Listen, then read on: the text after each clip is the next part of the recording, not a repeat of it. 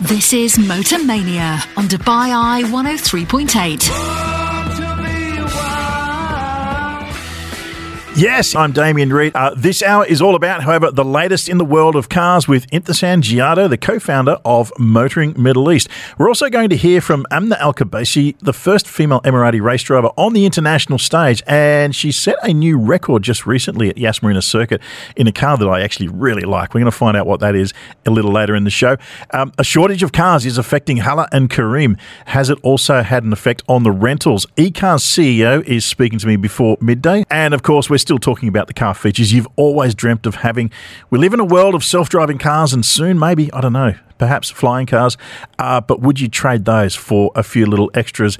And what would be the feature on the car if funds were not an issue? Matthew Davison already gave my secret away. I would want a coffee maker, especially if it's going to be an autonomous car that someone else is driving for me, and I can enjoy that on the way to the office or wherever I'm going.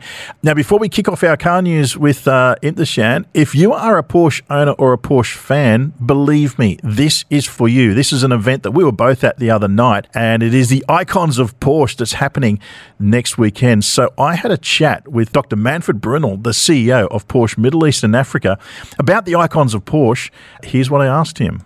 What made you think I'm going to raid the keys to the Porsche Museum in Stuttgart and bring them over here?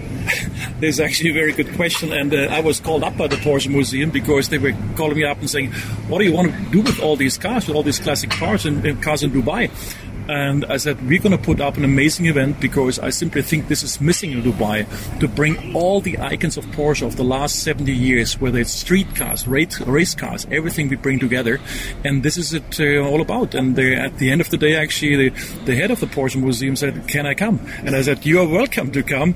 It's going to be amazing. We have not only Porsche collectors there, Porsche owners there.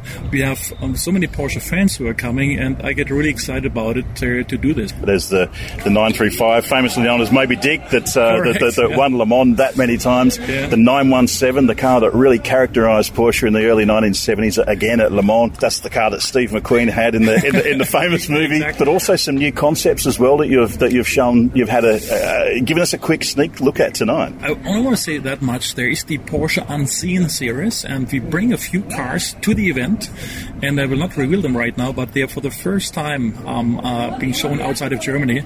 So we put them on a plane, bring them here. So for the very first time, we show them here in Dubai to all the Porsche fans, and these cars will just complement all the classic cars we are bringing to the Icons of Porsche. I actually think this is a really fantastic initiative because the whole industry is so caught up about talking about the future with good reason. With electrification coming, you have the Taycan. It's a huge story with the future of Porsche, but it's nice to remind people of the amazing history of Porsche. And there's a huge Porsche community in the UAE and in Dubai as well. So it's nice actually when you see the cars because you can actually see how the market has progressed. There's a beautiful 911 Targa inside the 2.4. Yeah, I love that car. Me too, yeah. And then you can see hints of that's in the current car as well. And of course the Targa styling with the wraparound glass window. But even with, and I've driven the Taycan a few times and it's fantastic, but it's the driving position and just the instrumentation. Again, there's little things that hark back. So the starter is on the left side and the wraparound glass. So it's a great opportunity for people to sort of see how the past and the future come together.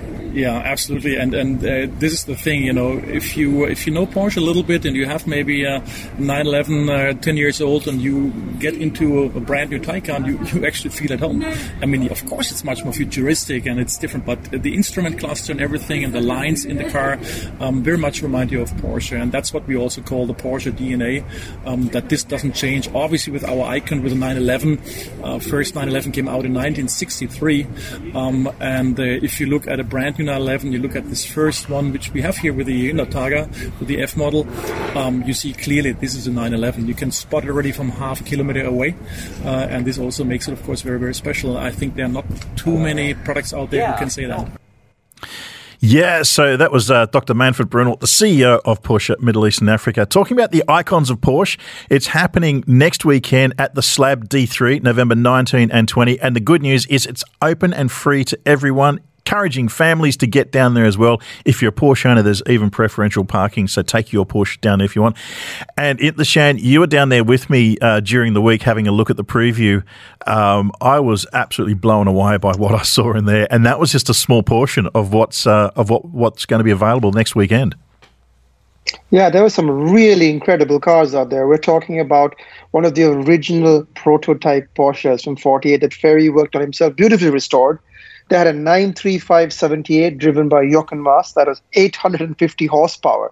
Absolutely sensational car.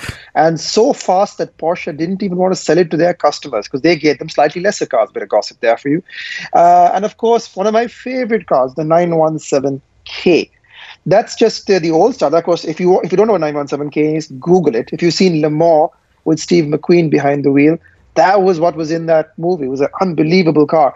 On top of that, we also had some nice new modern metal. We had the Carrera GT. We had the 919 Street Concept, which was a beautiful thing. Same, it was just a concept. You could tell that because it didn't have an interior. It was just a clay model, but a beautiful car nonetheless. And I think the rest of the cars, there are about 13 in total, are all going to be exceptional examples in the Porsche Museum. Yeah, and there are other cars that we didn't get to see there, such as the iconic 959 that will be down there, the GT1 that raced at Le Mans in the mid-2000s as well. So many cars down there. My personal favourite, same as yours, the 917. To me, that is just the epitome of Porsche in the glory era when motor racing was really dangerous, even more so than today. At Le Mans. When you had an idea of sports cars or supercars in the 80s, when you had in your mind as a child, whether it was the Countach or the 917, that's what it looked like, the 917. Growing up, that's what a really fast car looked like to me. Yeah, absolutely. So that's happening next weekend. Get down there if you can. There's a whole lot going on. There's even a full-size Lego 911 there you can play with as well. So much going on. Now, a question, Imthishan, we were asking before, what car feature do you wish that you had on your car? To give you an example, we got a text from Leslie who said that a built-in hairdryer in the driver's seat, if you fixed it at the top of the seat, it would save a lot of female drivers a lot of time in the morning or before you head out for an event. Interesting one. I wouldn't have thought of that. But what would be the feature that you wish you would like to have? Oh, good Lord. That's a good one. You put me on the spot here. I'm going to say a hairdryer is an excellent idea. Basically, a clothesline to hang things, I always said. You come off the beach, you come out of the desert, you just want to put some stuff on the line, just let it dry. That's not a bad idea, isn't it? That's all right. That's not a bad way to go. Now, a few things been happening in the United States this week. One particular event that I haven't been to yet, and I'd love to go to, is SEMA. And now, one of the cars that was there is that's struck a bit of curiosity is the Ford F100 Illuminator. Tell us about this one. What do you know about this pickup? So the Illuminator is basically a classic Ford F-150. For those who don't know, it used to be called the F-100 back in the 70s. It's a very, very long series of vehicles. And this is a classic vehicle from the 70s, big full-frame, full-size truck, as they call it. But they've ripped out the guts and put in the motor from a Mustang Mach-E, which is the electric crossover that they're selling in the US, and I think we hope we'll get here, but it's not confirmed yet. So basically, it's a pretty fast setup. I mean, we're talking about 300, 400 horsepower from two motors, fore and aft. And what they've done is just made a brilliant car because, to be honest, the old engines aren't much cop. They're old, thirsty V8s that sound great but don't go particularly fast, use a lot of gas. But you put an electric motor in there, drop it to the ground, and it just looked ice cool, doesn't it? Absolutely. I have to say, I do like the look of it. It's got that sort of rat rod look from the outside, so it looks old and a bit rusty. But then it's got a very modern interior, digital dash. It's got the touchscreen rotary dial in the center console and that sort of thing, which from the outside is obviously all hidden, and it's EV, it's quick, which brings you on to another question about classic car restorations, and it's the camp is definitely in two sides here. Restoring a classic car to its completely original condition, or restoring it, as we say in the trade, resto mod style, where you do add a few modern bits and pieces into it to make it drivable and livable in today's value. Where do you kind of sit in all of this? If it's historically significant, if it's worth a lot of money, or if you just feel like it, I think you should leave it alone. That's what my take.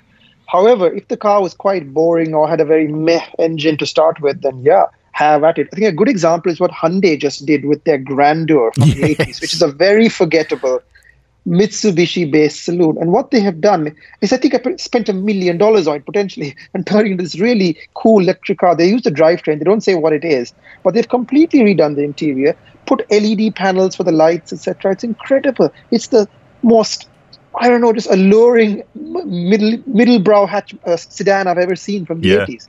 But yeah, if you've got a Ferrari 250 GTO, obviously leave it alone. You're talking about $70 million for starters. Of course. So, lots going on in SEMA in the United States, and we've got a lot more coming up here, so do stick around. Intishan Giotto from Motoring Middle East. This is Motormania, Dubai Eye 103.8. This is Motormania. On Dubai Eye 103.8. We're back in the driver's seat. This is Motormania. On Dubai Eye 103.8. Yes, we're with you all the way through till midday. Motormania, Dubai Eye 103.8, and I'm with Intishan Giotto of Motoring Middle East.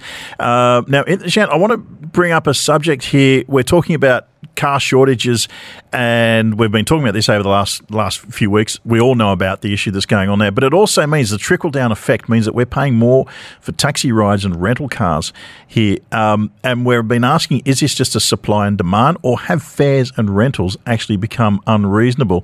Now, we're speaking to eCar a little later on to get their perspective on all of this. But right now, we're just going to have a quick listen to the MD of Mobility for Careem, Basil Al-Nalouli, and what he's talking about in terms of waiting times. If you look at the actual time of arrival, it's increased by 18 seconds. That is probably skewed during our peak hours when most people want to move. And that's in the morning time when you're heading to work, and in the evening times coming back from work. Intishan, I mean, we all love our cars, but do you use rideshare often, and do you find that things have sort of changed in the last few weeks, months? Well, I've had to use rideshare quite a bit because I'm in the middle of restoring a Land Cruiser quite badly. So I'm using a lot of taxis to get about. And I have to say, prices have crept up, but not so much that I would notice. I think there are plenty of good deals and offers on, so I don't think it's as bad as people are perhaps thinking. But I think there's a general perception that prices are going up. Obviously, the economy is doing well. People are looking more positive. So I think people are just transferring their feelings. I can't comment one way or the other, but I do think people are overstating it a little bit.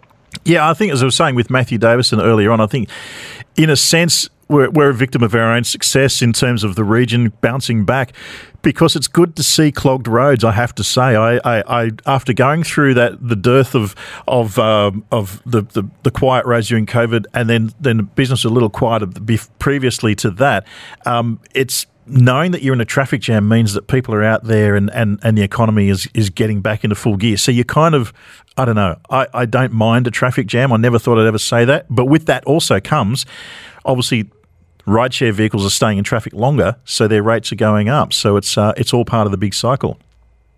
Absolutely. I mean, at the end of the day, if you're stuck in traffic, you're not going anywhere, but the meter's still running. By the way, I'm not crazy about traffic because guess who converted their automatic gearbox to manual? Not loving that part. Oh, brilliant. With a heavy clutch. This is the Land Cruiser. Well, I put the lightest clutch I can and didn't make that much difference. Oh dear, that is one of the issues, isn't it, around here?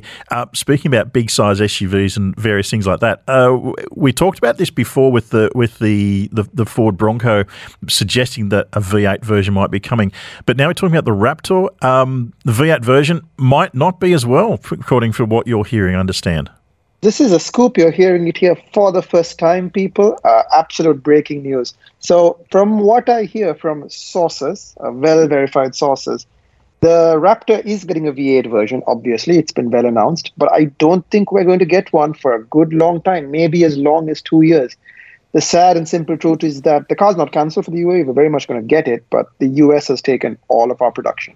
Really? So the good news is, there is good news. You can go into an Altair showroom right now and book a brand new Raptor. In fact, it's sitting on the showroom floor. So I don't necessarily subscribe to the idea that you have to have a V8. The V6 is perfectly fine. It's 450 horsepower, people. And it's in the showroom. Go check it out. It's a great looking truck. Yeah, I've got to say, I mean, Ford's Ecotec range of engines are absolutely, whether you're talking about the little 1 litre 3-cylinder engine in their tiny cars up to the 3.7 twin-turbo V6s, my goodness, they extract an enormous amount of power in a very, very efficient manner. I put that series of engines down at the very, very top in terms of great engines of the modern era. I really do. No, you can't go wrong with them. They're pretty good on gas and they got tons of power. I don't miss V8s. But having said that, in about 5 years, when there are no V8s and we're all driving electric cars, then I probably will miss them all quite a bit. I'll eat my words quite happily. Now, speaking about performance vehicles and everything else, Abu Dhabi police have come out saying that they're going to fine reckless drivers with fines of up to 13,000 dirhams, and those caught flouting the rules will have 12 black points, i.e. you pretty much lose your license.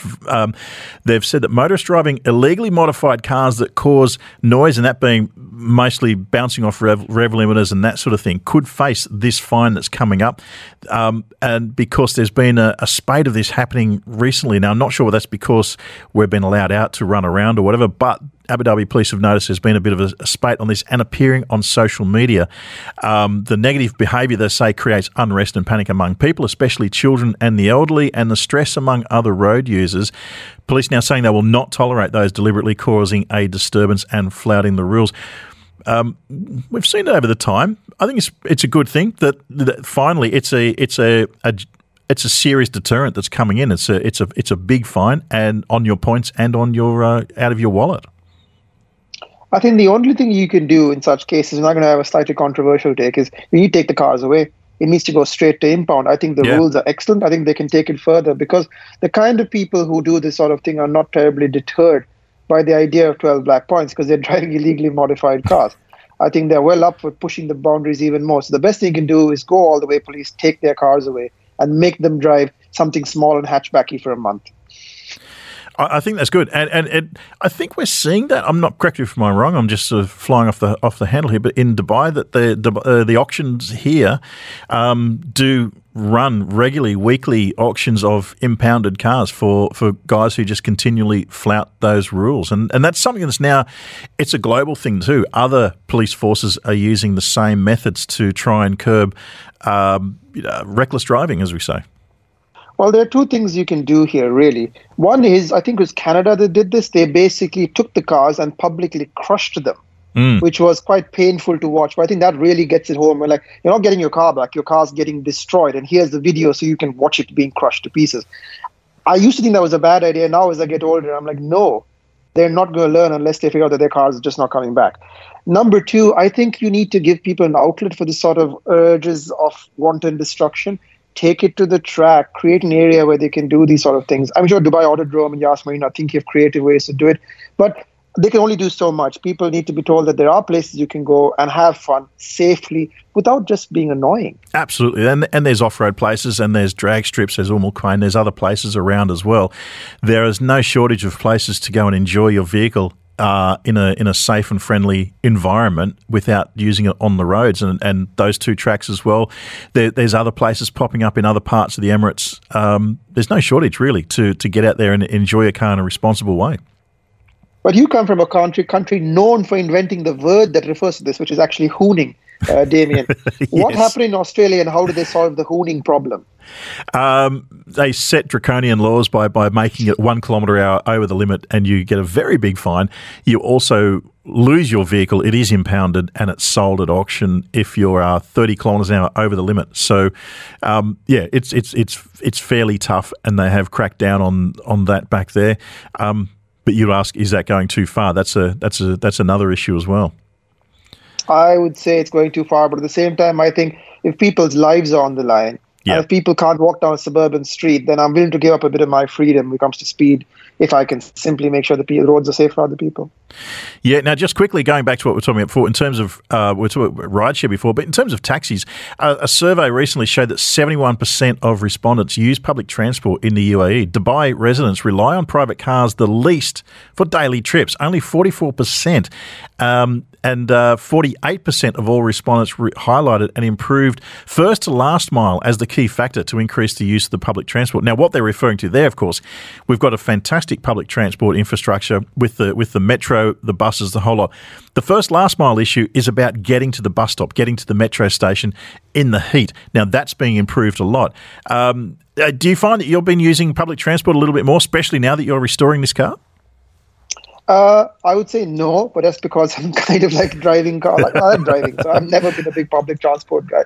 When I did use it, it was extremely comfortable, reliable, and efficient. And to be honest with you, take an example of something that's happening right now, the Expo.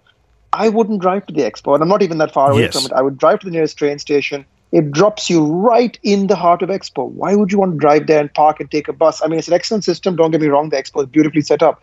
But just take a train. It's so comfortable. Yeah, absolutely. And I was going to use that as the perfect example because, like you, I enjoy driving vehicles and love getting around. But when it comes to Expo, I just use the metro, and it takes you straight there, drops you right into the middle of Expo, and no issue with parking and bus rides and all that sort of thing. So that's the one. That's a perfect example for using the RTA.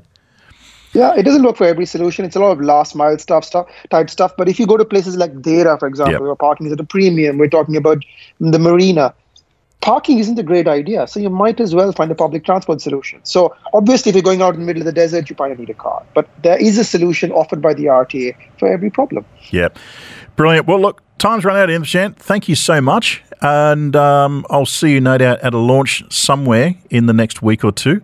And what are your plans this afternoon? I'm probably going to go off for a bit of a desert bimble and see what my restored truck is going to do. Hopefully not break down. Fantastic. Well, enjoy that. And we'll see you in 2 weeks' time. Thanks, Damien. Great. Thanks very much. Indrashant Jadhav of Motoring Middle East. This is Motor Mania, Dubai Eye 103.8. Fix it or flip it. So here's what you need to do. Tell us about your car and we'll tell you how much it's worth. And how does it work? Well, it's easy. We need the details about your car, the make, the model, the year, the colour and the mileage.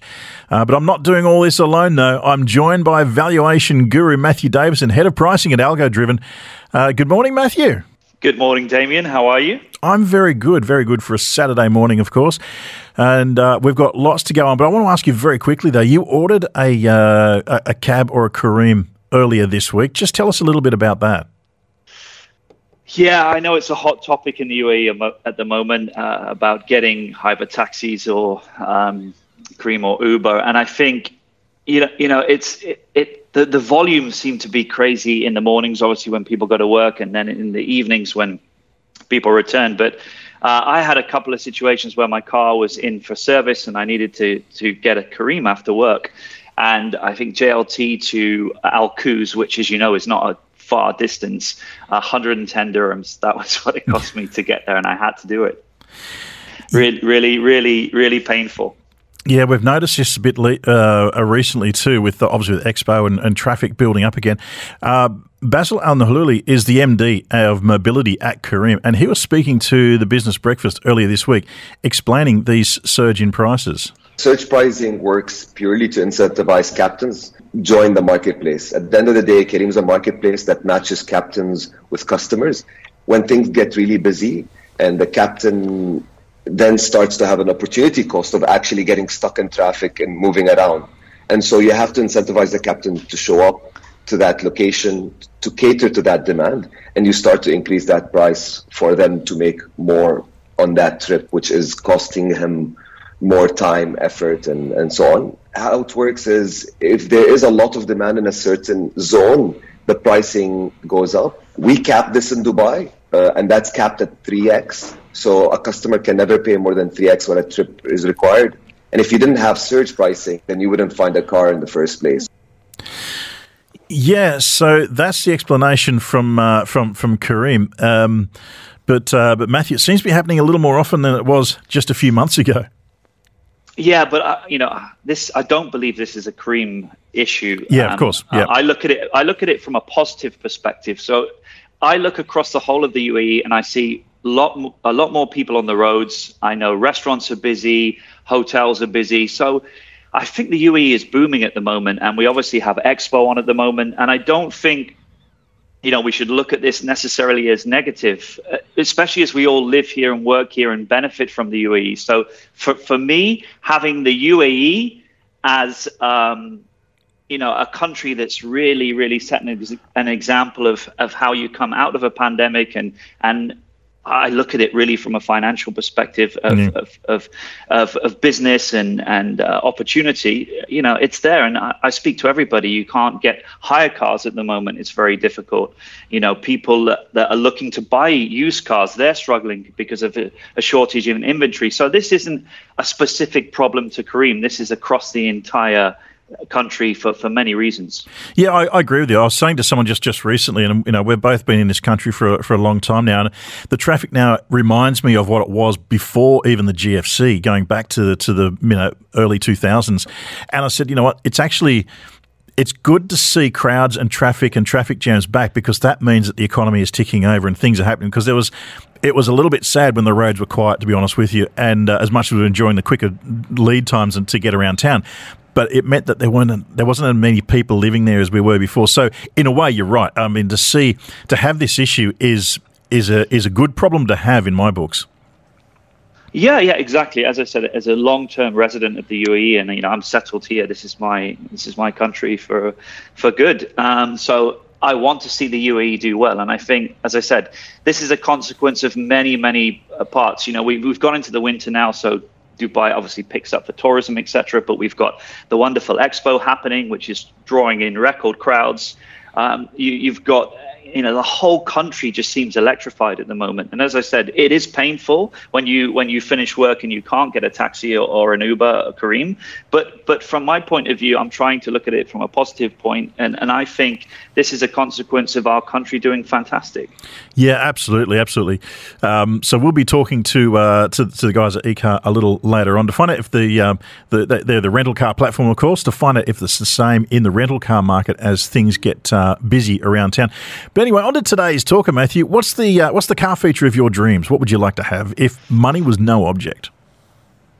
Oh, that's difficult. I mean, from a car guy, I mean, more performance. You can never have more performance. But it's funny because a few years ago that would actually be quite easy to answer. But people have invented a lot of stuff that I want. I mean, years ago, I always wanted remote start. The ability to cool your car before you got there. Most cars have that now. And then obviously the autonomous driving, or the ability to take the heavy lifting out of driving, particularly on the highway, which companies like Tesla are now well underway to solve that issue. So the main things have actually been achieved, and sticking with Tesla, of course, you've got 0 to 60 times under 2 seconds with the Plaid S.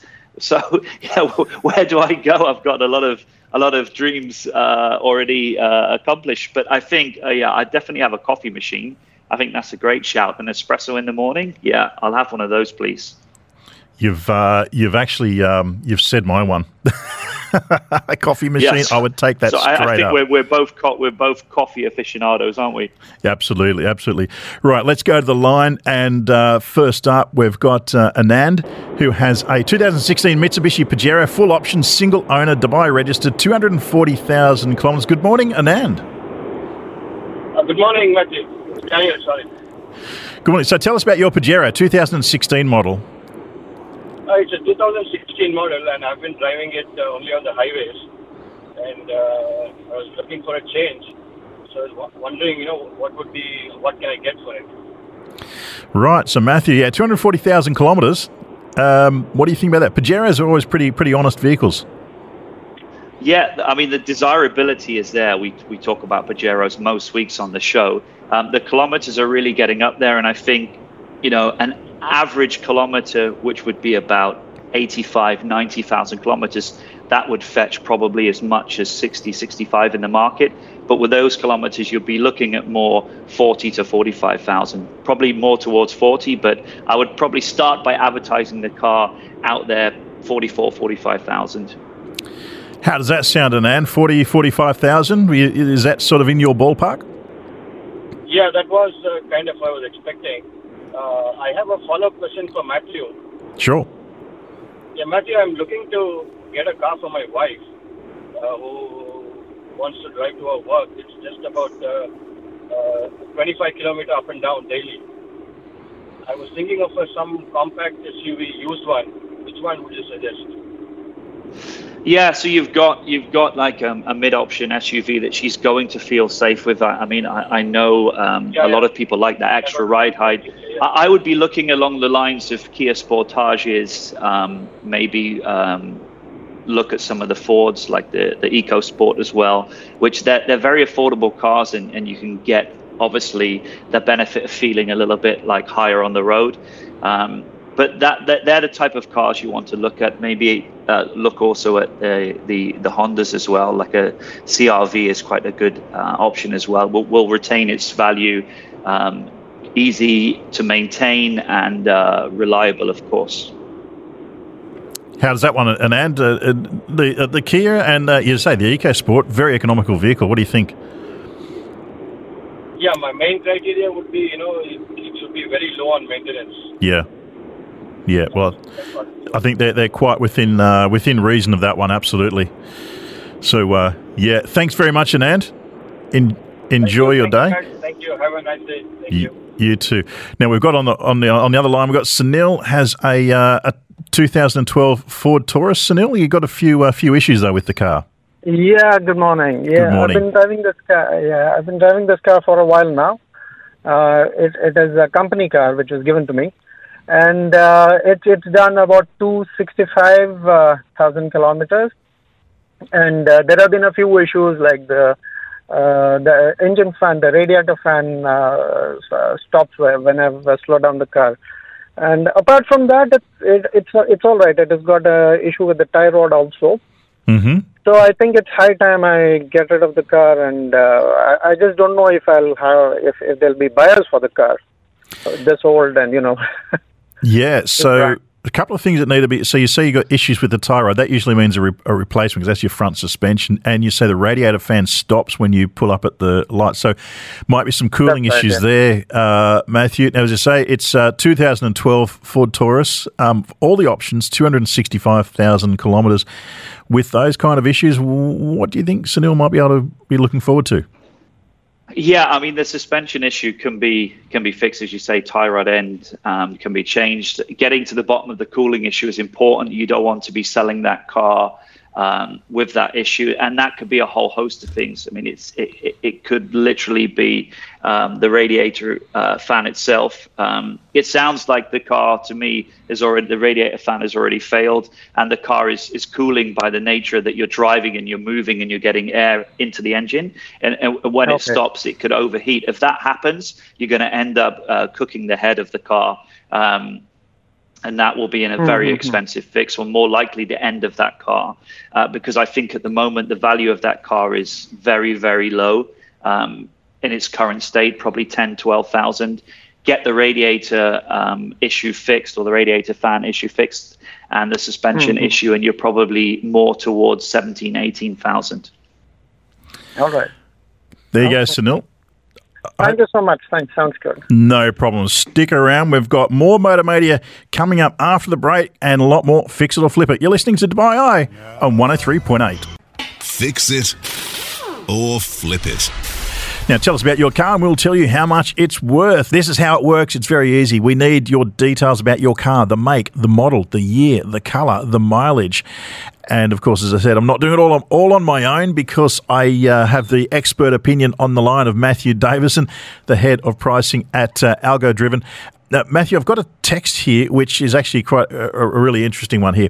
It's from Path. He says, what's the difference between taking a car in for servicing at the dealership and to a reputable garage? He said he finds the garage that he goes to is more reliable and they source all the original parts too. So why does the price of the car depreciate so much when you stop taking it to the dealership for service? I think that's a great question. And he knows, and probably we know, that that is a good decision. But when people buy cars, they have to make a decision in a relatively short period of time. So they just look at facts and figures. So when they see a service history all stamped by, let's just say, Honda, and it's got all the lovely stamps, that's what they see, and that gives them some comfort. But if they see, a couple of stamps from Honda at the beginning, and then it's, a garage that they don't know, they balance risk. So, I think this is a good move to make when a car's getting older. So say, typically a car at 6 years old has definitely got no warranty left and is probably out of service contracts and everything. If you're going to continue to keep that car for a few more years, I would recommend getting the benefits of servicing outside of an agency. Because you're the one that's going to keep the car. But if it's a short-term decision and you've got that agency history, I'd probably carry on servicing it for one more service or whatever it is until you sell the car, because you'll get the benefit from it. But longer-term view, and a lot of people are keeping their cars longer at the moment because of the shortage of cars in the market, I actually think it's a good decision. Yeah, you're right. I mean, it's one of those things that really, it comes up when you want to sell the car. So, for instance, with these buyback schemes that are happening now with dealerships, of course, that's going to impact the value if you don't have it serviced through their dealership. But as you say, it's only an issue when you come to sell the car. If you're planning to keep the car or pass it on to your children when they finish school or whatever, then the resale value becomes negligible on the vehicle if you're going to keep it. So, you can get it serviced at the place that you're happy with, I guess. Yeah, true. And I think you raise a good point there that, when you're looking at it and you think, right, well, how am I going to lose here? If you go to a main dealer, they're going to look, or anybody that's buying your car, they're going to look for reasons to take the price down. And unless you're a very good salesperson where you can actually justify why you've done it. But, cars do stay in families for longer. And, I've got a few cars in my household. One of them is 2013 Ford Explorer. I've got a trusted garage that I take it to because I'm going to keep that car for a couple more years. It's a workhorse. And when that value of the car comes down, it doesn't matter as much. So, for example, if your car is 30,000, you're not going to have as much problem with out of agency history. But if your car is 120,000, believe me, it's going to be a problem. Yeah, that's a very good point. Absolutely. So we've got Niall on the line, and Niall, you've got a car that you should have no issues with, a 2011 Prado, I believe. Correct. Yeah, it's running okay. Just wondering what sort of value is it? So what year and how many kilometres have we got there? It's 213,000 kilometres in 2011, mid-range, leather seats. Okay, so V6 or four-cylinder? V6. Okay, Matthew, is that ticking the boxes for you? It is ticking the boxes, and again, another car we talk about a lot. And being the V6, the 4-litre V6, it's much more desirable. And those kilometres are what, 20,000 a year. It's not super high. And these Prados do run and run and run. I would say that car is still, even with those kilometers and that age, still knocking on 65,000, 70,000 dirhams. Sounds good. Yeah, but why are you thinking of selling it, Niall? It's a always in demand car. Yeah, well, that's what I'm thinking now. It is definitely giving me no trouble whatsoever. I bought it at 80-something thousand 2 years ago or 2.5 years ago. But yeah, no, I think the right thing to do is hold on to it. What would you be thinking of trading it for or upgrading to? I was just looking to buy a second car, basically just a second car. I don't know, for my wife, Yeah. So I'd probably better hold this and just buy a second-hand car for her, Fantastic. Well, all the best with that one. And you won't have any trouble selling that, I guarantee you. Yeah. Just a solid car, yeah. All right. Thanks, Noel. Now, we've got a text from Perak. He's got another favourite of ours, Matthew. It's a Lexus LX 570 Premier model, 2017 silver. But get this, 22,000 kilometres, according to him. Yeah, I mean, these are, they're business class on wheels, aren't they? They're beautiful cars. Great way to move the family around, but that's super low kilometers for a car that's essentially 4 years old. I think that car could be as much as 300k. Wow. Okay. Because, I mean, I've seen in the market lately those cars going with average kilometers for 260, 270. And when I say average kilometers, I'm talking about 80, 90,000. So there isn't a huge amount of inventory out there at the moment. I'd be pretty sure even Lexus would want that car. They would have customers for that car. I'm talking about their used car division. So I would start by going to see Lexus and actually saying, what would you give me for the car?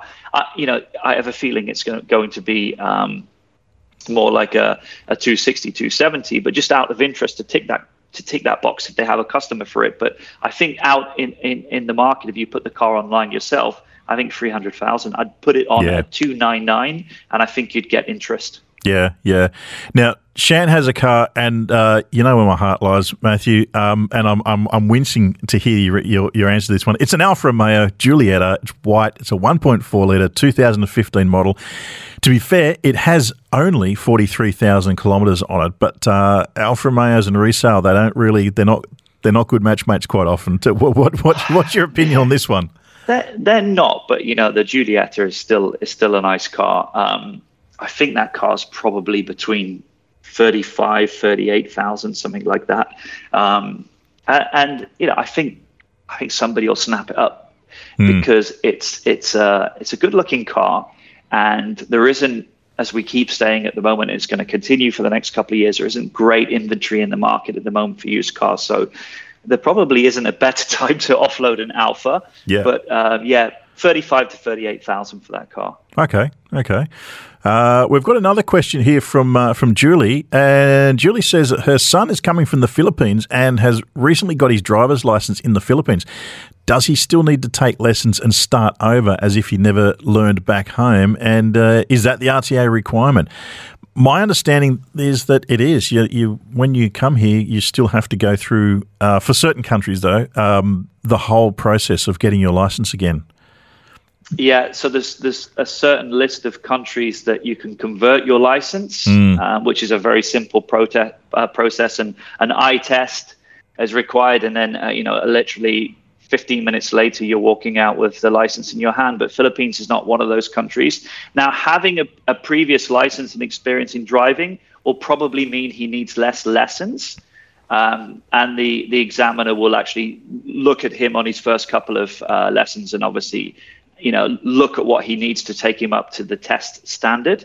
But he will need to go through the process, yes. And I would put aside around 4,000 to 5,000 dirhams for everything, lessons, the test fees, etc., just to manage your budget. Yeah, absolutely. Well, we've got more coming up with Matthew to tell you how much your car's worth. This is Motormania, Dubai 103.8.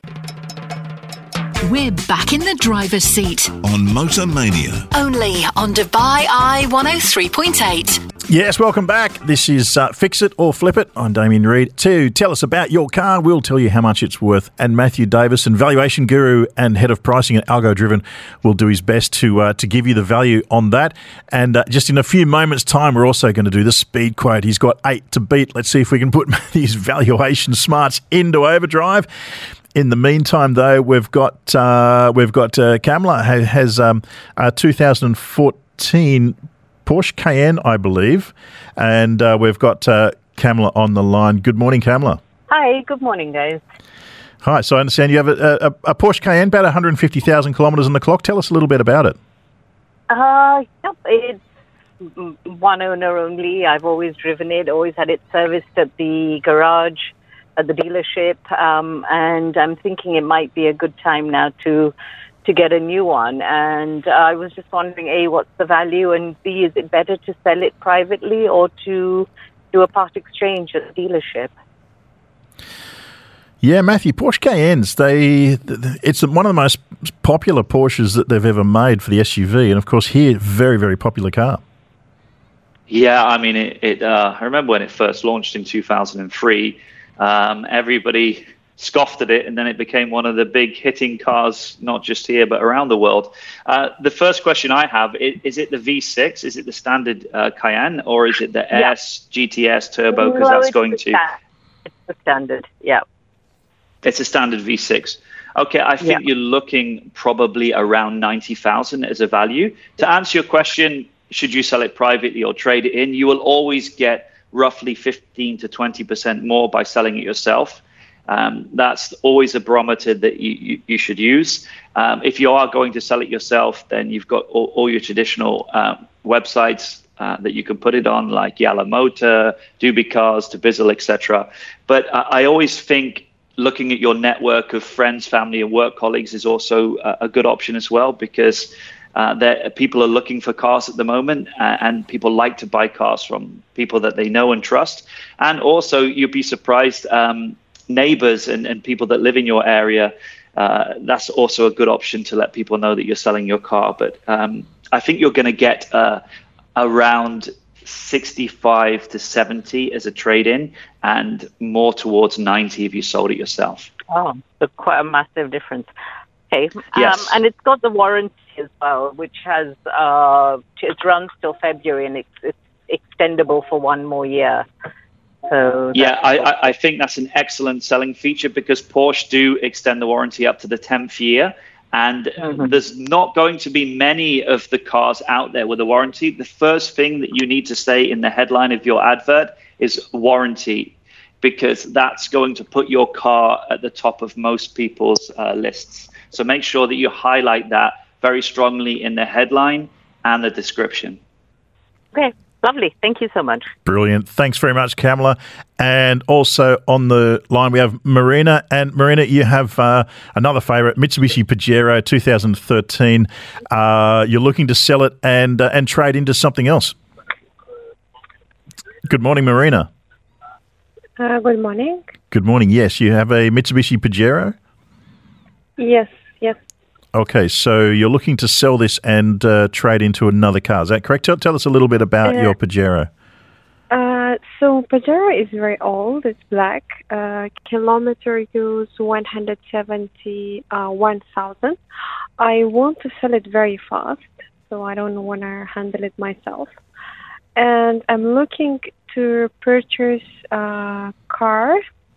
I use one car. It's Audi A4? A4, 72,000 kilometers. They're asking 85,000 dirhams. I'm not sure if it's a good choice or not. Okay, so Matthew, two there for you. The value of the Pajero, and what do you think about the Audi?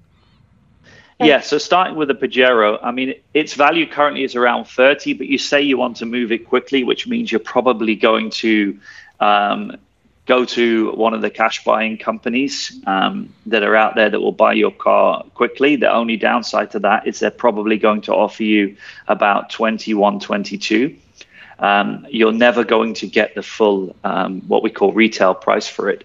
But understand that you might be better trading it, and because the people that you're buying the car from, they'll have some margin in the car that they're selling, and they'll offset that against your trade-in. So maybe you might get 25 as a trade-in. What was the A4 year? I didn't catch that, the year of the A4. 2019. Okay, yeah, I thought it might be at that price, an 18 or a 19. Look, I mean, there are different trim levels on there. You've got the 35, you've got the 45, but the most popular one here is the 35 TSFI, and you'd be looking at around 85 for that car if it's a 19 with those type of kilometers. So you say they're selling it for 80? They are selling for 85. Okay, so yeah, exactly what I would imagine the car to be. So I would, if you can get 25 for your car as a trade-in, bringing that car down to 60,000, I think that would probably be a smart move, because then you move your car quickly and you're getting into the Audi for 60. Okay. There you go, Marina. I hope that gives you some great advice. We've got Praveen on the line. Praveen, you've got a Dodge Charger 2014 model. Tell us a little bit about it. Oh, hi, Matthew. Nice. It's a great opportunity talking with you.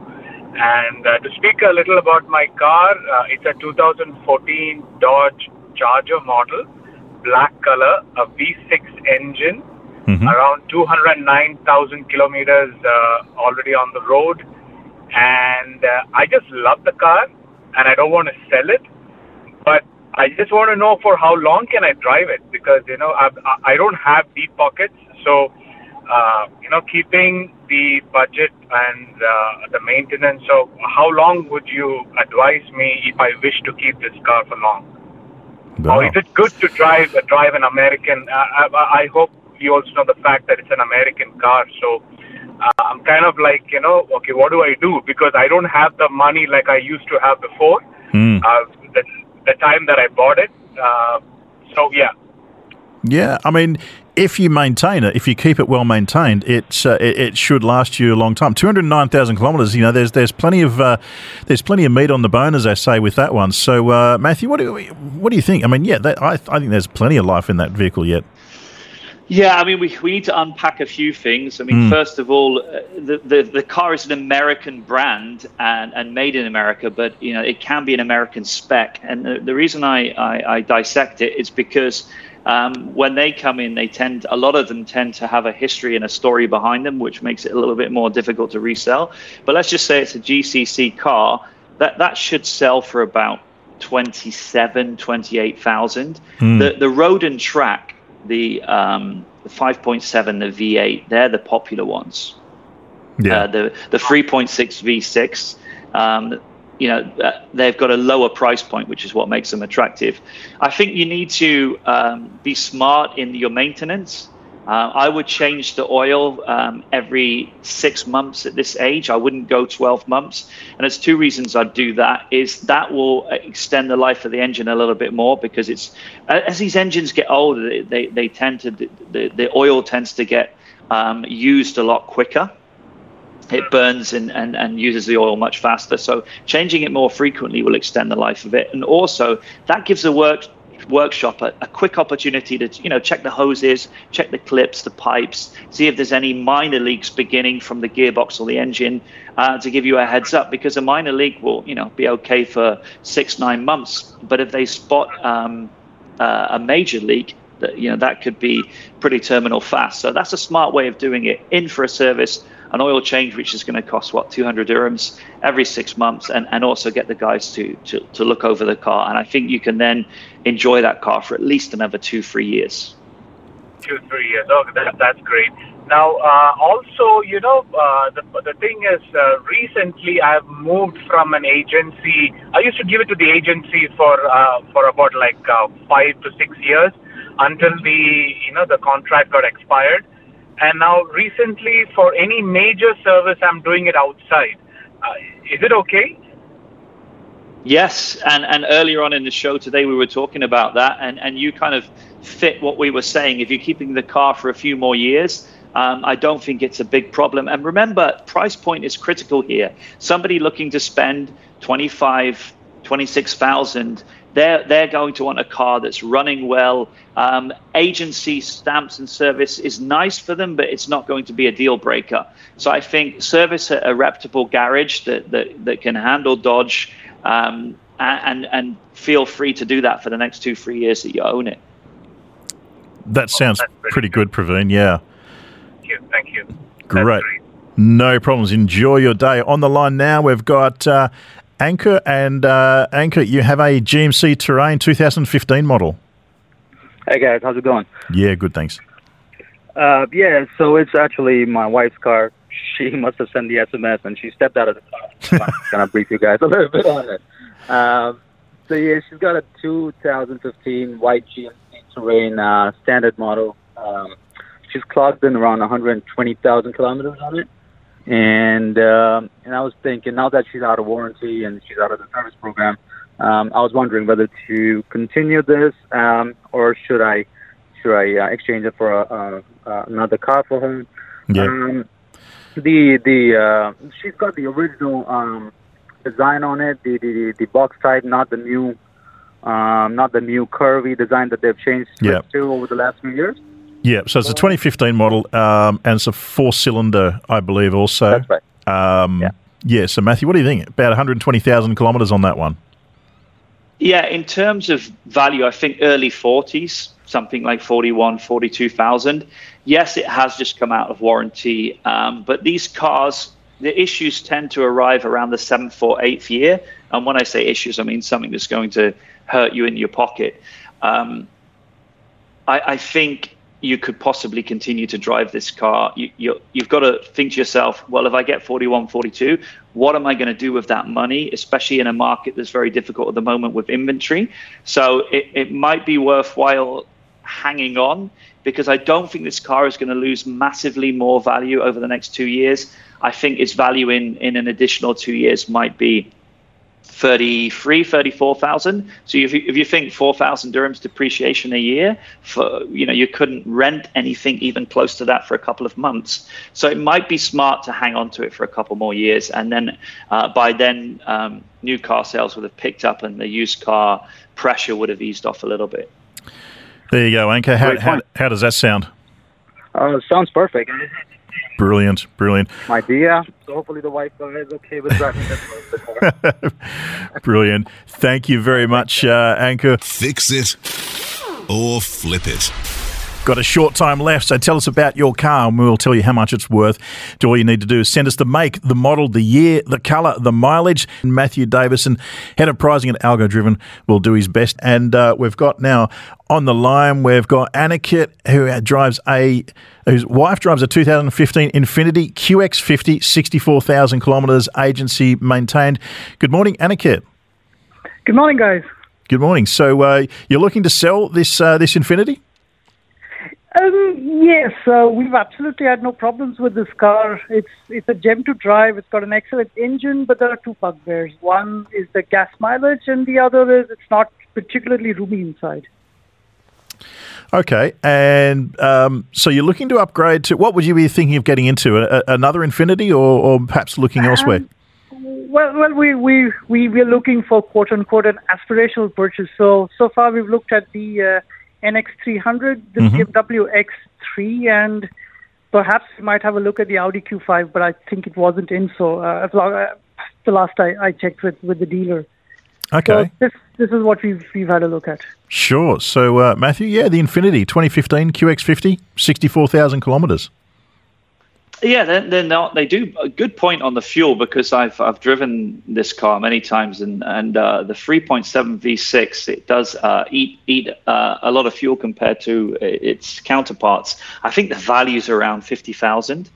And being a 15, I don't know if you've owned it since new, but you're probably ready to move on, I would imagine now. Yes, it was bought new. It's white. That's something I forgot to mention in my text. And yeah, we would like to move on now from this car. Yeah, expect around 50,000 for this car when you're looking to sell. I think it will move, but I think you're making the right decision, especially if you've owned that car since new. Oh, okay, all right. And what would your recommendations be for an upgrade or for a replacement? Did you say you're looking at the X3? We looked at the X3 because let's put it this way: she doesn't need a particularly large vehicle, so anything in that size will do it for her. Either an X3, or then our first choice was the NX300, but then I found out that it's probably going to receive an upgrade next year. I believe it is, Damien, yeah? Yeah, it is. It's there is an upgrade on the way, so yeah, it could be a time to change over. Yeah. I think the X3, actually, the BMW X3 gives you a lot of bang for buck. When you look at the price delta between the X3 and the X5, excluding the fact that there is a 7-seat version of the X5, I'm just looking like for like 5-seat versions. I think the X3 is a lot of car for the money. Mm-hmm. Yeah, it definitely. You get an awful lot out of that vehicle at the moment. It's definitely worth. But as you say, the price is a little bit higher than the others. It is, yes. But I mean, yeah. Well, we'll probably go that way. I mean, I'm just trying to reinforce the decision that we've probably made, more or less. Yeah. Brilliant. Well, I hope we've helped you reinforce that decision. Yeah. Great. It's good. Yeah. Thank you. Guys. Thanks very much, Annika. And on the line now we have Loy. Loy, you've got a Mitsubishi 2017. Tell us a little bit. It's the ASX model. Is that correct? Yes. Hi, Matthew and Damon. Yeah, that is correct. I have a Mitsubishi ASX 2017 model. It's a pretty reliable car and gets me from point A to point B without any issues.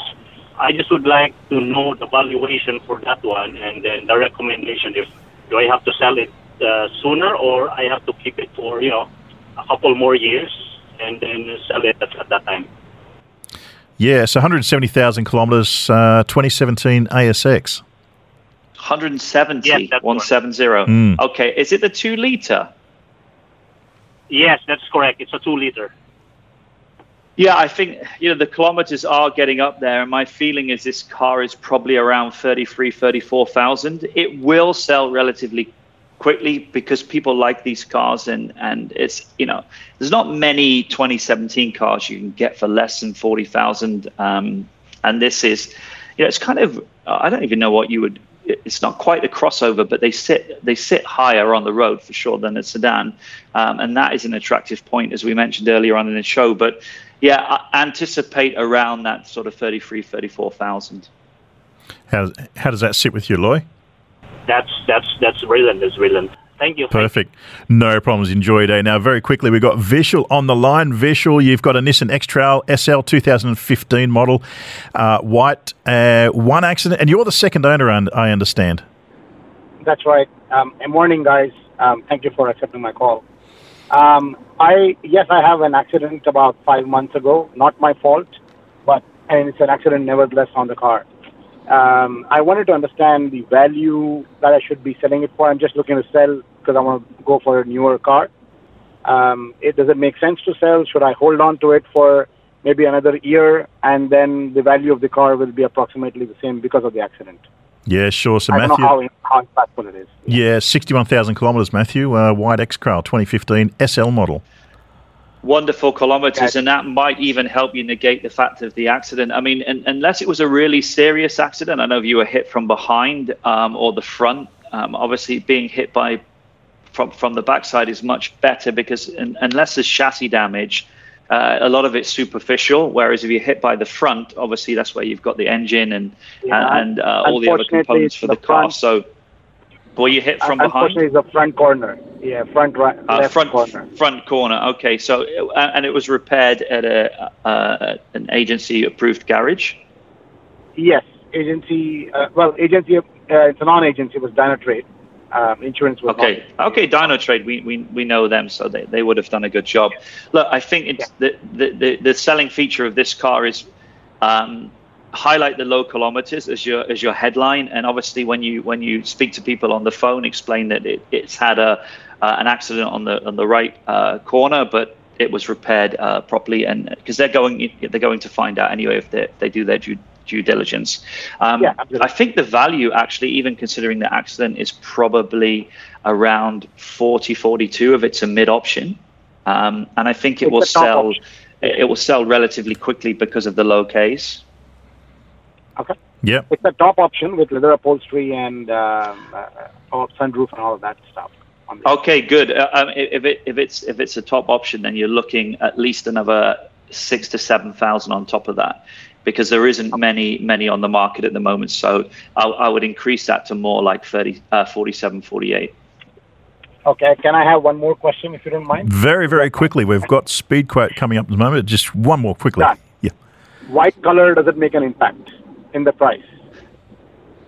Not massively. It's just the fact that the bulk of the cars here are white. I mean, what would affect it if it was a really unusual color like a purple or something? But white, black, silver, they're all going to sell for the same color, same price. So I don't need to hold it for another year. That's all I wanted to know. The new X-Trail's out, but it's not going to have a massive impact this year. Maybe a year, 18 months. That'll start having some downward pressure. But I think you're good for 18 months, to be honest with you. Brilliant, Vishal. Thanks so much, guys. Thanks very much. Enjoy it. And we've just got a little bit of time now. Matthew, we've got the Speed Quote coming up. Now, your record is 8 as it stands right now. You've been limbering up for this one. Yeah, I've just been stretching off air, so I feel confident we can put in a good performance today. Taking the goggles and getting your value book by your side. Yeah, for sure. Glasses guides out. Right, okay. So we're going to give you 60 seconds and your time starts now. Okay, so it's a Ford Focus ST 2014 blue, 146,000 kilometres. It's a manual-only car, so limited buyers, but still 30,000. Okay. 2019 Audi A3 Blue Cosmos, 32,000 K.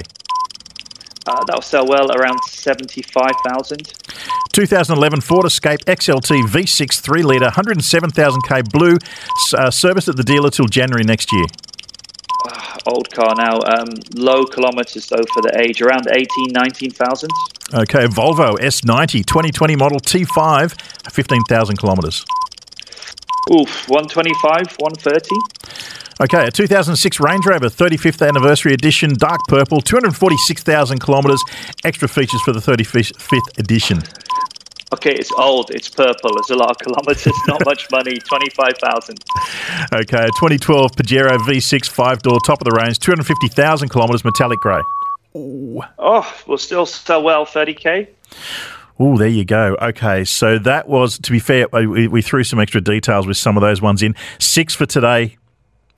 6 for today. Yeah, strong 6, though. A very accurate and strong 6, I believe. All right. Well, I'll tell you what. I'm going to extend this one a little bit. We've got a few more. See if you can get these ones in. We'll leave the timer alone for the moment because we've got a few to go. Okay, let's try. Let's go over this one now. Okay, it's a Audi 2010 model A4, 198,000 kilometres. Oh, that won't sell much now. Probably about 15k. Not going to sell for much money. Okay, Honda Accord Coupe V6, 3.5 litre, 2015, 69,000 kilometres. V6 with the low kilometres as well. Probably about 45,000. There you go. There we go. There's the 8 that we're going to get next time, I guarantee you. Well, we love it. We love it. Brilliant, mate. Thank you so much, Matthew. If you did text in, we didn't get your message, we will contact you later. Of course, fix it or flip it. We're back on the 27th. And Matthew, your plans for this afternoon very quickly. I'm actually resting because yesterday with Supercars Majlis, we did a rally to the top of Jebel Jais, literally to the very top, the top car park where no one usually is allowed to go. And we made a 50 sign out of 60 supercars. And it was just the most, you look on Supercars Majlis Instagram and you will see what we were doing yesterday. Even the ruler of Ras Al Khaimah came. It was just a fantastic day to celebrate 50 years of this amazing country. Fantastic. Well, enjoy your weekend, Matthew Davison from Algo Driven, and we'll see you in 2 weeks' time. This is Motor Mania, Dubai Eye 103.8. We're back in the driver's seat. This is Motor Mania on Dubai Eye 103.8. Yes, with you through until midday. This is Motor Mania, Dubai Eye 103.8. We've got a little bit more time to come for the show this morning, I should say. And right now, we're going to speak to a woman I've wanted to have a chat with for quite a while because what she's achieved in motorsport is absolutely outstanding. And that is, of course, Amna Al-Khabaisi, the UAE's first professional race car driver on the international stage. Began racing in karts here in 2014 and has been racing in Formula 4 across Italy and has been doing some pretty amazing stuff here locally. On the line now, Amna Al-Khabaisi, good morning. Good morning. You've been I follow your social media, and you have been so busy with your motorsport activities in the last few weeks. I don't know how you keep up with it all. Yeah, it's been a pretty hectic month, especially since, National Day is coming up. There's a lot of things happening. So, yeah. Yeah. Now, you were out at the Yas Marina circuit last week and you set a new record. Tell us a little bit about this record that you set. It was with Cadillac, I believe. Yes, it's with Cadillac. It was a great pleasure for me to join Cadillac team with their regional launch of the Cadillac's fastest sedans ever, the CT4V Blackwing and the CT5V Blackwing. So like any race, getting into the Cadillac CT5V and driving it at Yas Marina circuit to set the record was such an adrenaline-filled experience. The record we set was 2:29 minutes and resulted in the official title of the fastest production sedan around Yas Marina circuit in the CT5V. I was also impressed, with the with its advanced track capabilities. Like as a racer, I felt it gave me everything I needed. And the event altogether was really exciting, where key regional media joined to witness the record before experiencing the Cadillac V-Series Blackwing for themselves. Fantastic. Now, obviously, to set a record, they're very closely monitored to make sure everything is as per the rules. It's a production car. It was, as you say, it's the CT5V Blackwing, which is a 6.2 litre supercharged V8, an amazing performance vehicle. In terms of showroom stock, what sort of modifications could you do? I mean, obviously, I imagine you could play with tyre pressures, but was there anything else that you could actually do with the car? Well, that's the most impressive part about this experience, was that nothing was done to the Cadillac CT5V Blackwing. Like, I used to set the record beyond the usual pre-race checklist, so it's just out of the showroom. So, like, the CT5V comes with distinguished features. So it's an upgraded and hand-assembled 6.2 liter supercharged V8 engine. So it's 668 horsepower. And it has functional aerodynamics, including carbon fiber package, and it has, the track competence to support cooling needs for the car's engine, transmission, and they have a high performance braking system, which is really impressive, and I really loved it about the Cadillac CT5V Blackwing, and as well as their traction and suspension. Yeah, it was fantastic. I had the chance to drive it, not at that day, but just a day before, just around town. And 3.4 seconds to 100 kilometres an hour. This car is, and it's got the Magna Ride suspension, it's carbon fibre, carbon ceramic disc brakes. It really is a performance gear. Did it take you more than, say, a lap or two to get comfortable, or were you just comfortable? I mean, the circuit inside out. Were you just comfortable as soon as you jumped behind the wheel? That's the thing, it was the new configuration of Yas Marina circuit, so I was completely oblivious of how the track would be. So, but I had full confidence with the Blackwing, so the minute I stepped into this beast, it was like a natural connection. So it's a companion for a racer on track. Yeah. So, yeah, in the beginning it took me time, but then immediately I was surprised I got that comfortable with the car and the track. Okay. Now, I have to ask you, you're the first person I know who's driven on the new reprofiled Yas Marina circuit. We've got the Etihad Airways Abu Dhabi Grand Prix coming up soon. Really looking forward to that. Give me your opinion. What do you think of the new profiled corners and around underneath the hotel? Ooh, so the corners have been, now the track's much wider than it was before. So that would give, opportunities for overtaking. I believe, three F1 cars could run side to side around these corners. So the corner that they've changed was, I believe, the back straight. I think it's corner 11, 12. Yeah. Now just a big oval, like an oval, like in Zandvoort. So it's a really high-speed corner. And then coming straight into the hotel, it's off camber and much wider. And I believe before the last corner, I've been told, Formula One cars could take that right turn full speed. So I think now a really high speed track. Looking forward to that.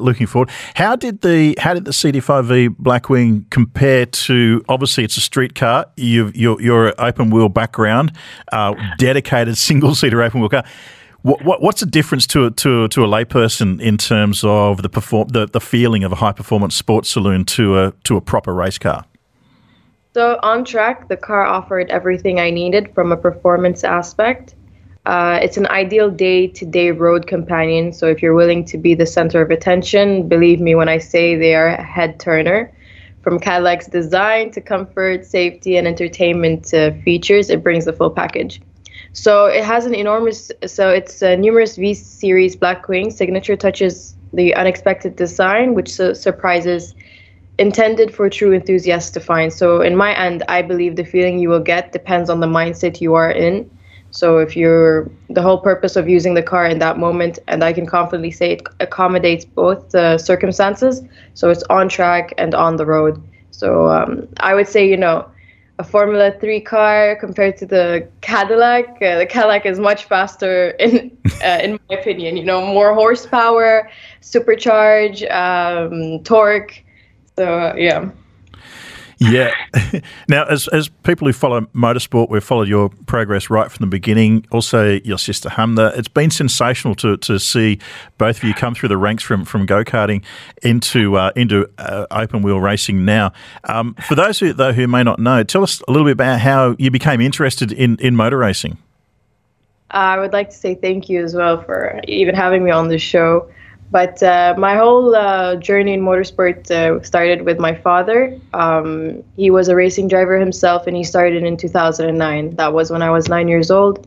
And he would invite drivers over for dinner, and they would talk about racing and, the tracks they've been to. So I was like, oh, what is this racing? It sounds, very interesting. And that's when I took part in 2014 when I was 14. And then a year later, my sister joined in. Fantastic. And you're being very humble about your father, Khaled. I've known Khaled for a long time, and he's one of the UAE's great gentlemen. I really enjoy having a chat with him. But he's the first Emirati to race at Le Mans, and I was actually there that weekend. And he's also the twice winner of the Dubai 24-hour with the Black Falcon team. Won at Yas the 12-hour as well. That's pretty good pedigree that you're coming from there. Yeah. My father has done so much achievements. It just inspired me to fill in his footsteps. I wanted to do the same. And my sister as well, her competing now this year in F4, she made history by being the first female in history to get a podium at the F4 Italian Championship. So, each one of us are creating history in their own way, which is really interesting and amazing. That is amazing. Following in your footsteps with the Italian F4 Championships, and your plans for next year. I hear there's some exciting talk going on in the background. Is there anything you can share with us? I don't know if I could announce anything yet, but for sure, there will be some more racing next year. Everything is being settled, everything's being organized, and we will announce them soon, hopefully by the end of this year. Okay, well that sounds all very good. And your plans for I imagine you'll be getting down to the Yas Marina circuit for Abu Dhabi. Are you also looking at perhaps heading out to the other Grands Prix in the region? Because we're in Brazil now, but we're finishing off the season with 3 in the region, with Qatar next in 2 weeks. Then we're in Jeddah, and then we come here to Abu Dhabi. Are you planning to get to a race or two? Ooh, I would love to. However, with my university, it would be very difficult to travel and stay up to date with my classes, and exams are coming up as well. So I would love to if I could. So it's, a 50-50 chance I might go to Jeddah or not. Well, we wish you all the best, and really look forward to finally hearing what your announcement will be. I'm going to keep a close eye on that. And but thank you so much, Amna, for joining us this morning. And we wish you and the family all the motor racing best for the future. Thank you so much. Thank you for having me. It was a pleasure having this conversation with you. Always a pleasure. Thanks very much. Amna Al-Khabaisi, the first female professional racing driver on the international stage from the UAE, and set that record with Cadillac as the fastest production car around the Yas Marina circuit, the home of the Etihad Airways Formula One Abu Dhabi Grand Prix that's coming up in just a few weeks' time. A little bit more to come, so don't go too far away. This is Motor Mania. You're listening to us on Dubai Eye 103.8. We're back in the driver's seat on Motor Mania. Only on Dubai Eye 103.8. Yes, Damien Reid with you for a little bit more to midday Motor Mania 103.8 on Dubai Eye. And a lot of you got in touch to say that you've been paying more for your Hala or Careem ride. Now, no doubt Careem is busy, that's for sure. And Basil Al-Nahloui is the CEO of Mobility at Careem. And he talked about the average waiting times. During COVID, traffic went down and people got used to nearly zero waiting times. I think the average in many locations went down to a minute wait, which was never ever a standard in the ride-hailing industry. So customers for the past year and a half have not been waiting for their rides, whether taxi, limousine, or anything else. And all of a sudden, the traffic is back, and we're going back to the 3 and the 5 minute average times, but the customers obviously are feeling the difference from what they've been used to for the past hour and a half. Yeah, so that's the word from Karim. I'd like to know, what is the longest that you've waited for a Karim? Basil said there just aren't enough cars and captains out there. So I'm curious to know whether the shortage of cars is also having an effect on the rentals. So with that in mind, I'm now joined by Wilhelm Hedberg, the founder of eCar. Good morning, Wilhelm. Good morning, Damien. Thank you for having me. It's always a pleasure. It's always a pleasure. Now, we know now that the global production of vehicles at the moment, it's taking a beating, and that's impacting dealerships. It's impacting the supply chain right through. And that means that the UAE is seeing a shortage in new cars as well. How has this affected the rental car market in general? Massively. So at this point in time, most of the car rental companies are operating at about a 95% utilization, which is unprecedented. Effectively, what that means is that at any given point in time, any day, even large car rental companies with tens of thousands of cars may only have a handful of vehicles available at that given day. So the shortage is impacting the car rental space massively. Vis-a-vis after this has sort of happened now, the prices, of course, are now starting to increase quite significantly as well. So we're seeing prices on the rental market go up across the board as they're sort of offsetting and nearly taking advantage of this current situation.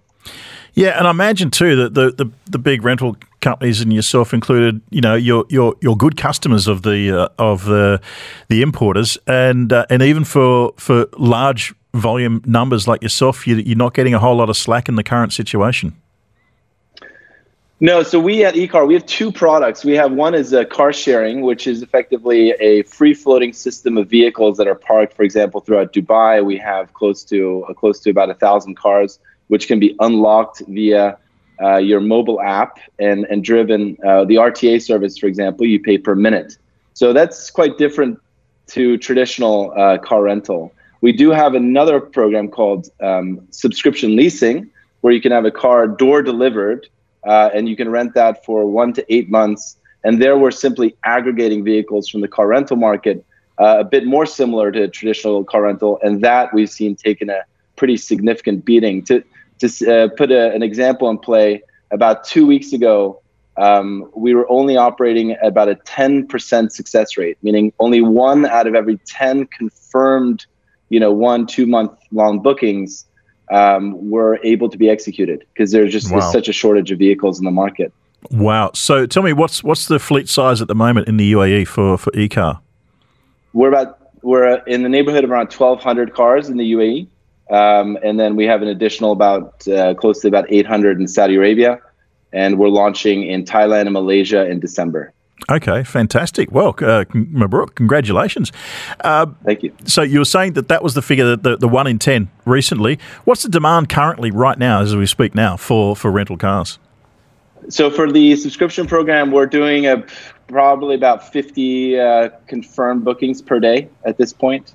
And our average, let's call it lifetime value of that customer is about 3 months per booking. So that's for the longer term. For car sharing, we're seeing numbers now hitting where we were pre-COVID, where the highest utilized car share service actually in the world was our Dubai service. We're doing close to about 4 or 5 bookings per car per day, which is for car share, unlike ride hailing, where you really have a 24-hour window of booking. For self-drive, that window is typically only between 6 in the morning and about midnight. You don't see a whole lot of people booking hour-long bookings between 4 and 5 in the morning, let's say. Yeah. Okay, fair enough. Now, how does that compare in terms of the global demand and obviously the shortage on a global level in terms of the demand for rental cars here? How does that compare on a global situation? Yeah, so the global rental market is going through a really tough time at this point. I mean, the market is making quite a bit of money, but there's a massive shortage. So and I think this kind of spills over and reflects on the tourist experience. Imagine, for example, Dubai was to have its own kind of ranking. If I was a tourist coming in for Expo, and I'm looking to rent a car, chances are I probably won't be able to rent one currently. There just aren't available vehicles. So we see e-cars being a solid solution for tourists coming through. But for the next sort of 6 to 12 months, at minimum, this situation is not going to be improved as far as new vehicles entering the market and offsetting that demand for vehicles. The only solution that we've kind of come up with that I think makes a lot of sense. Now, this is legal in Saudi Arabia, but is yet to be approved in the UAE, is something called peer-to-peer rentals, which is effectively the Airbnb of cars. So imagine if you have a personally owned vehicle, you're gone for the weekend, or you're at the office and you don't need the car for a few hours, you can rent that vehicle out onto the e-car platform and make money in your wallet. And we see this as being a fantastic solution in the current car shortage, because there are literally no shortages of personally owned vehicles in the Gulf, especially having one of the highest ownership per 1,000 vehicles in the world. Yeah, that's actually really, really interesting. Yeah, I know it happens elsewhere. Now, just quickly, raising prices, it's a tricky issue, especially with people's incomes being affected by the pandemic. How do you strike that balance? Do you cap the rates on your cars? Yeah, so our pricing is really quite low in comparison to other mobility options. So for e-car, you can book a car for as low as 70 fills per minute. And we also have just launched, as of 2 weeks ago, our dynamic pricing module. So if you go into the app, you'll actually see cars that are discounted, like stock prices. So it's interesting to see, but let's just take, for example, if I were to drive from the marina to the airport, I think for a ride-hailing option, that could maybe cost me 80 to 100 dirham. With a taxi, that would probably be a 60 to 80 dirham. With e-car, it would be about 30 at max. So it just puts things in perspective. It's a far cheaper alternative form of mobility. The drawback, though, I suppose, is that you have to walk to the vehicle and unlock it. So it's up to us as a company to use our AI-driven fleet rebalancing system. That's our proprietary tech to ensure that there's a vehicle within at least the 500-meter walking radius of the hot zones in Dubai. Brilliant, brilliant. Well, Wilhelm, thank you so much for joining us this morning. As I say, congratulations on the new expansions for e-car and for answering a few of those questions that we've been getting all morning from people who are using ride shares and rentals as to why prices are increasing. But I guess, as we've been saying all morning too, we're a victim of our own success with the economy coming back. But Wilhelm Hedberg, founder of e-car, thank you so much for joining us this morning. Thank you. Brilliant. And so that's about all we've got time for this morning on Motor Mania. We'll be back on November 27 with a whole lot more coming up in between. And in the meantime, of course, we've got the grill coming up this afternoon. And that's about it for this week. We've got Formula 1 happening tonight. We've got a lot of action happening at the Dubai Autodrome today with the first round of the UAE National Racing Championships. Don't forget Icons of Porsche next weekend, November 19 and 20 at D3, and a whole lot more coming up. And we'll see you next time on Motor Mania, Dubai 103.8.